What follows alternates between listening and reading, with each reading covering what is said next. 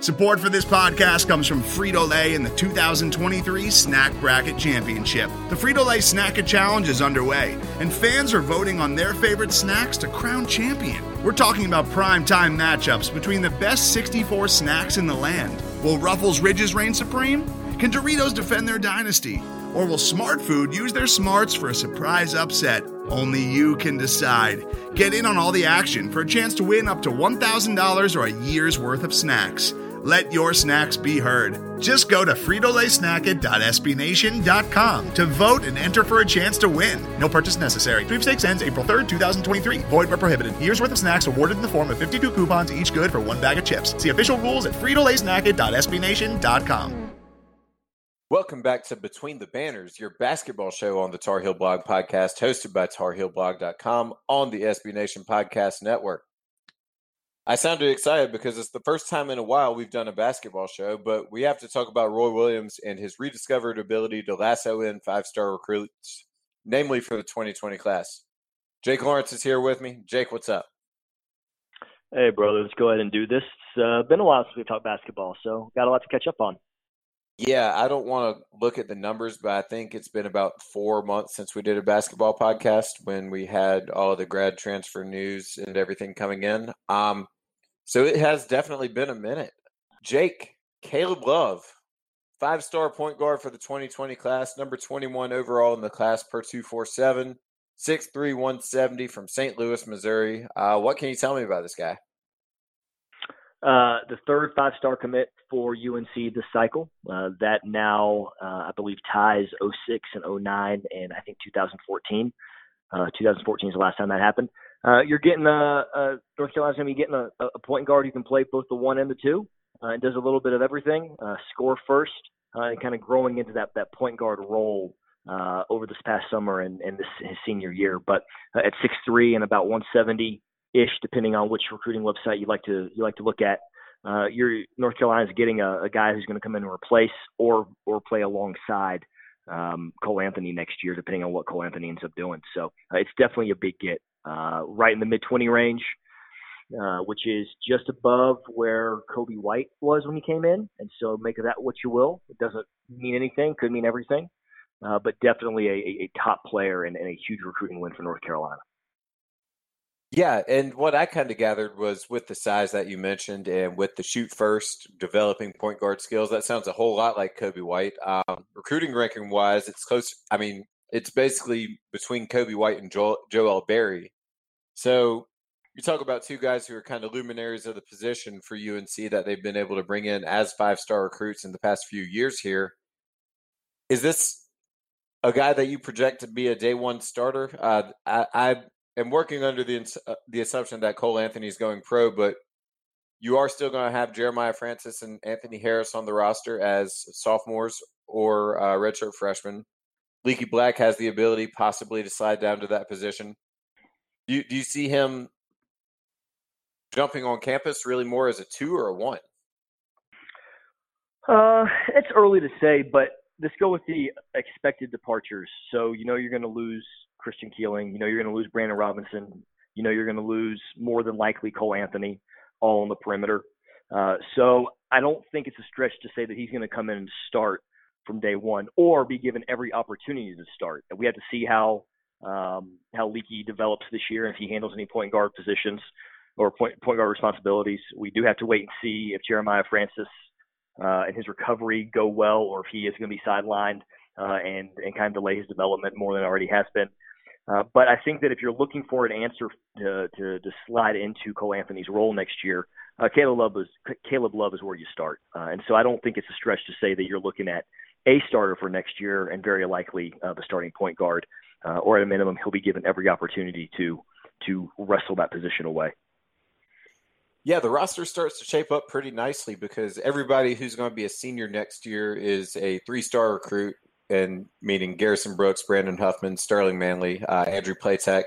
So you kind of have the senior leadership along with the 5-star talent in the underclassmen. Also, we'll segue this a little bit more smoothly than this, but you also have the story of Armando Bacot and whether or not he's a one and done. But Definitely a good start to the guard recruiting for 2020 with Caleb Love. And as opposed to segueing into the other two guys that are already committed to the Heels, let's go ahead and speculate about what other guys on the perimeter that the Heels could add. I know Cade Cunningham, number 2 player in the country, was on campus last weekend for Late Night with Roy. He's listed as a combo guard at 6'6", 215 from Arlington, Texas. What is your current vibe with Mr. Cunningham? Based on everything he has said, based on everything that's been reported, it feels like he's coming down to North Carolina and Oklahoma State. That's not a revelation for anyone who has followed that. It's interesting because his brother was hired at Oklahoma State, and those usually trend that way. But North Carolina did a really good job in getting Cade on campus with Zaire Williams, another 5-star recruit from the West Coast. Greg Brown, a 5-star recruit from Texas, took an unofficial visit. And then they brought Day'Ron Sharpe in as well for that official visit at Late Night with Roy. So all of the big names that North Carolina is chasing, they brought them all together to kind of give a vibe of this is what it could be. These could be your teammates for 1 or 2 years, probably 1. So I don't think North Carolina is out of it by any stretch of the imagination. But family is tough those bonds are tough to break. But Garrison Brooks' father, I believe, was even at one point higher down at, I believe it was Ole Miss where he originally committed. Mississippi State. Yep. So, we've seen it happen before, and North Carolina does official visits really, really well. If they got Cade Cunningham, that might change the dynamic a little bit. But publicly, both players have indicated that there's not a massive concern there in having to play with another score-first kind of mentality. And, look, there could be debates about whether you want 2 point guards in the backcourt, but Roy Williams has always succeeded with a scoring capable point guard who can push the break in transition. And he's done very well with multiple ball handlers in the backcourt. 2016, you had Marcus Page and Joel Berry, that as one example. And he also did the same thing at Kansas, I believe, at one point when he had, I think the late 90s, maybe it was Jacques Vaughn and someone else in the backcourt there. Kirk Heinrich and Jacques Vaughn played together. Did they? Okay, that may be what I'm thinking of. Yep. So you have all that they go together, and Roy likes that. So I don't think it's a stretch to think that 2 score-first perimeter point guards or lead guards, because I don't really believe a combo guard is a real thing. I don't think that's out of the realm possibility. Additionally, if they don't get Cade, they had Bryce Thompson in, another 5-star wing, for a visit a couple weeks ago, and they still have R.J. Davis, who is still scheduled, I think, to come in October or early November as well, who's a little bit further down the rankings, but would solidify another ball handler on the perimeter. So they're actively seeking an additional ball handler / scorer for the perimeter. And as well they should, because if you look at just the way the roster is going to break out, you're going to assume basically that Playtech and Black are going to be basically it on the perimeter until we see what you get from Harrison Francis. So, there's definitely minutes to be had. I guess let's push it up a position kind of to more of the wings where, you say combo guard's not a thing. In Roy Williams' system, the 2-3 is definitely interchangeable in my purview. Zaire Williams, another 5-star, number 5 overall recruit in the class, was also on campus. According to 247, he is a 43% lean to Stanford, but with UNC tracking him down at 29%.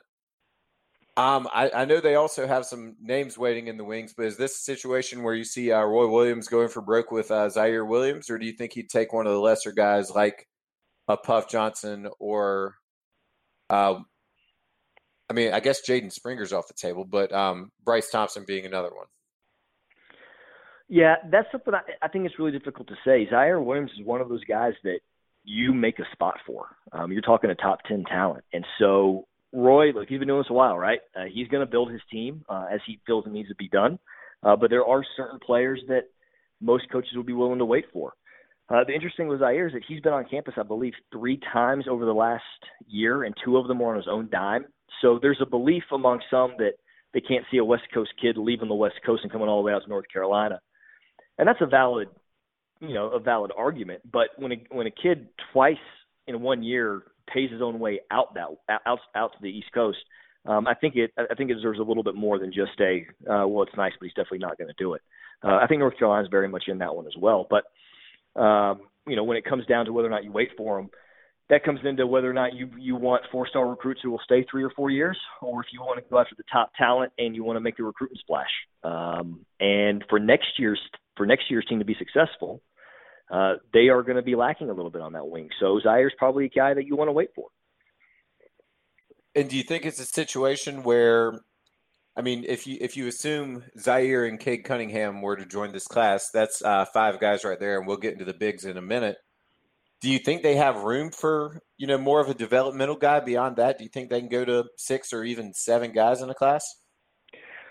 That depends on potential OADs such as Baycott or Bacot, or I know I always butcher that name, or if there's also any transfers. And now that's a very real thing in North Carolina. We saw that with Woods last year, and you have to wonder if maybe one of the 3-star guys that will be seniors, if they don't develop or if they don't get the playing time they want, if they'll want to leave and go experience something else. So right now we know North Carolina has 5 scholarships if you assume Cole was leaving. You have the 13th scholarship that has been with Shea Rush and now is with Baby Jet. You've got Keeling, you have Pierce, and you have B-Rob. So those are 5 right there. That's a very valid question. Do they want to mix in 3, 4, or 5 potential 1- and 2-year players, or do they go ahead and cut it off at some point and go for the developmental type? I don't have an answer to that question. But I think it'll be very interesting to see what Roy really thinks of some of that top-end talent if he's willing to wait till the spring. Yeah, and we haven't really done the 2020 recruiting class at all on this new show yet. So it's kind of interesting to just kind of hash it out here. But I look at it as a situation where you never really want to bring in 5 one-and-dones. Maybe that's just a little hesitancy on my part to not go fully all in on being the Duke or Kentucky type team. But if you can bring in 5 one-and-dones and then 2 guys who are very capable and, frankly, guys who are better as recruits than a lot of the guys the Heels have brought in this decade, that's an absolute home run. So it'll be interesting to see what the next shoe to drop is because I think that's going to inform a lot of what happens going forward. No, absolutely. And we talk about the one-and-done deal. And the truth is, look, Coby White had a phenomenal year. We get it. And he kind of turned into a one-and-done. He did not enter school thinking he was going to do that necessarily. Same for Tony Bradley. He struck while the iron was hot. Nasir Little was always a one-and-done candidate. So some of these guys probably have aspirations, but you also don't know what's going to happen. We see every year that there's a freshman or 2 or 3 that need an extra year of development. And Roy is demanding. He does his vetting. There's no doubt he's going to bring the right kind of player and kid and family into the roster or into the program. But it's easy to say, oh, well, they're all top 25 recruits and they're all going to leave. Maybe and maybe not. And so when we look at it from that angle, maybe there are some developmental needs that we don't realize right now that could change some of that. Cole Anthony, Cade Cunningham, got it. They're gone. But someone like Caleb Love, maybe not. He may struggle a little bit, right? You just don't know. So we'll have to see what goes from there and just let it all shake out. What I do know is that coaches rarely stress over recruiting the way fan bases do. But I do think that Roy and the staff are going to try to do what they can to keep from having the same problem this past year when they were tracking down decommits and graduate transfers to fill out a roster. Yeah, definitely better to over recruit than under recruit. And for me, the kind of example of that, and it kind of ties into Walker Kessler a little bit because that was a bit of a surprise, was when UNC, within the span of maybe a week or a month, it was a very short period of time, got commitments from John Henson and then both of the Ware twins, which kind of caught us all off guard a little bit, where then suddenly you had Henson and the Wares playing out of position on the wing and just kind of had a glut of bodies at one position. We don't really have that yet, but we are going to transition that into the Walker Kessler conversation because this is a guy, really the first elite big that Roy Williams has brought in since, Marvin Williams, Ed Davis, I guess. Maybe Zeller. Zeller, yes. Yeah. Yeah. So probably Zeller if you're talking about elite and highly ranked. Yeah. And, the difference between Kessler and Day'Ron Sharpe was that Sharpe was not originally a 5-star when he was offered and when he committed. Roy kind of did his thing and was looking out of his third eye and saw that talent coming. And Sharpe has really progressed. So you're right. Kessler's the first big man, really big man of the elite stature that North Carolina's gotten in some time. And that's really interesting because the game has kind of shifted away from the big man. And so to go ahead and get that with the understanding that sometimes they take longer to develop is a massive recruiting win, especially because they essentially took them out from Duke's stranglehold because for a long time Duke and or Auburn were considered the two leaders. So massive win for them to pull that one in. Yeah, and from the brief clips I've seen of him, it does look like he has a little Luke May to him. You know, not an extremely explosive athlete, but at 7 feet and 245 pounds, a guy that can step out, hit some perimeter shots. You know, he's not going to burn anybody off the dribble, but he can create shots off the dribble. And as you saw with Luke May for the past 3 years, that is a really valuable weapon to have.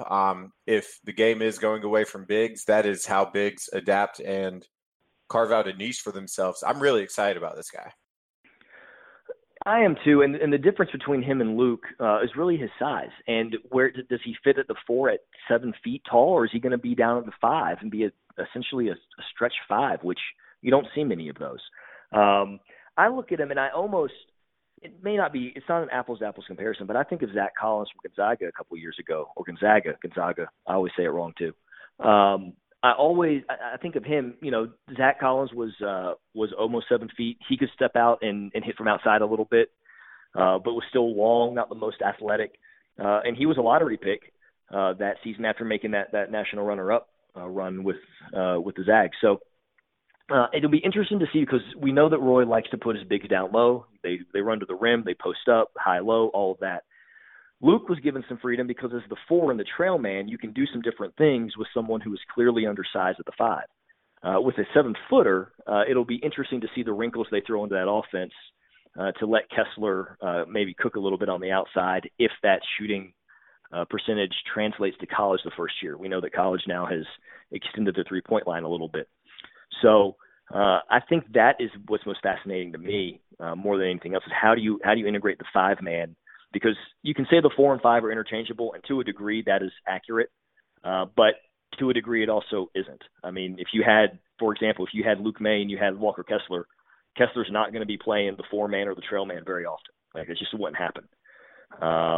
So I'm interested to see how they do put him and they use his talents, especially to stretch the D.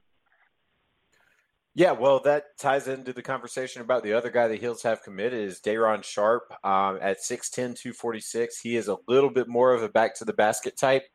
You can see a situation where Sharpe kind of plays more of the 5 and is still bigger than most of the 5s that UNC's tried out for the past 10 years. And Kessler can have a little bit more freedom on the perimeter as the trail man on the secondary break. So what's kind of your quick analysis of Day'Ron Sharpe? Because he has definitely – I apologize for this in advance. He's made a sharp rise up the rankings. Oh, good one, Chad, and also a terrible one at the same time. So well done. I'm fired. Tanya's listening to this, and I'm fired. Well, I think you bring up a great point is that he and Kessler actually complement each other, and Sharpe is big enough to play down low while letting Kessler kind of go outside and trail, be the trail man, and can maybe float a little bit with some pick and pops or whatever, however that transpires. I think the thing that sticks out to me about Sharpe is that he is more athletic. He's not explosive, but he's more athletic. He's long, and he has really, really good court awareness. Really good rebounder. I hate saying an energy guy, but someone who he has a really high motor.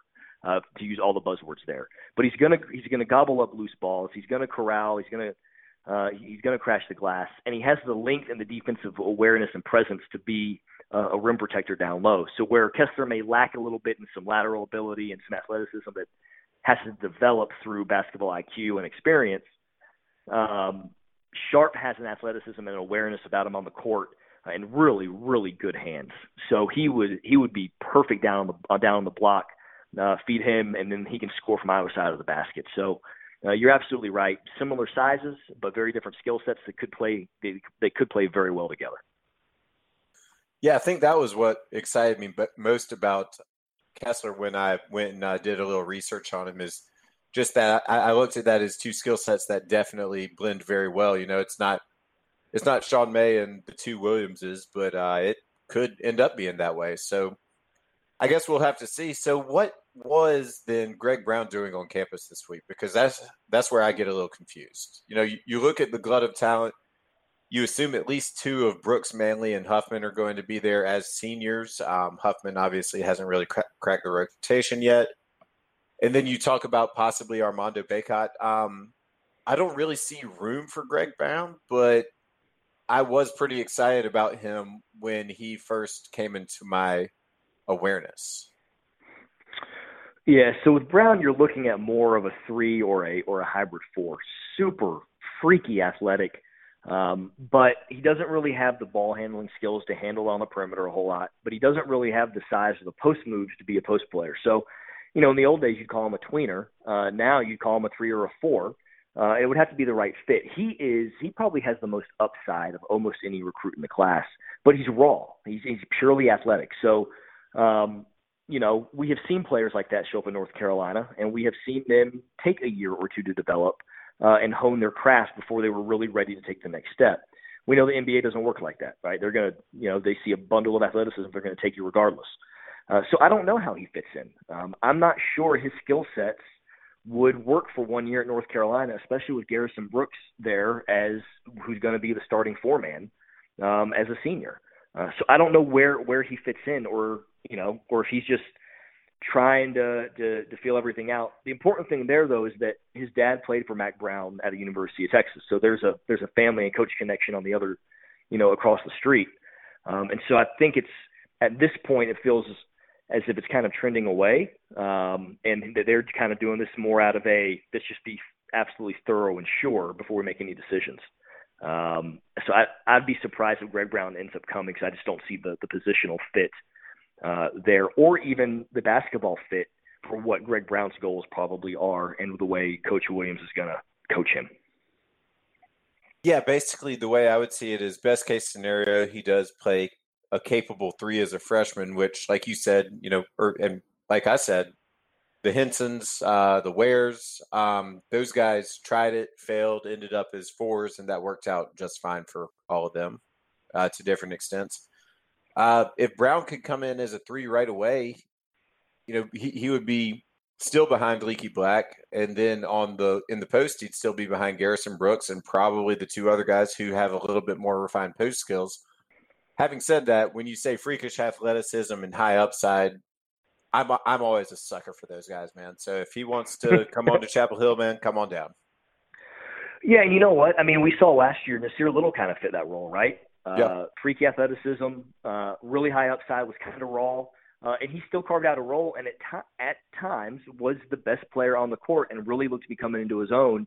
And every time something happened, the flu, an ankle injury, or whatnot, if North Carolina does not get Cade or does not get Zaire, then Greg Brown would potentially fit there. He could play behind Leaky or play behind Garrison and still get 20 to 23 minutes a game and still display what he wants to display and still be an asset. So I don't think when I said there's not room for him, I don't see room for him. It's all based on Cade and Zaire also coming. So that's kind of where all that comes from. But if one of those 2 don't, then there is room. Now you're talking, there's a little bit of room for him, but he would probably not be a starter from day one just because of the rawness and the development that he would need. I like it. So, Jake, in the previous iteration of this podcast, there was one point pretty much around this time last year where we predicted how the class was going to go.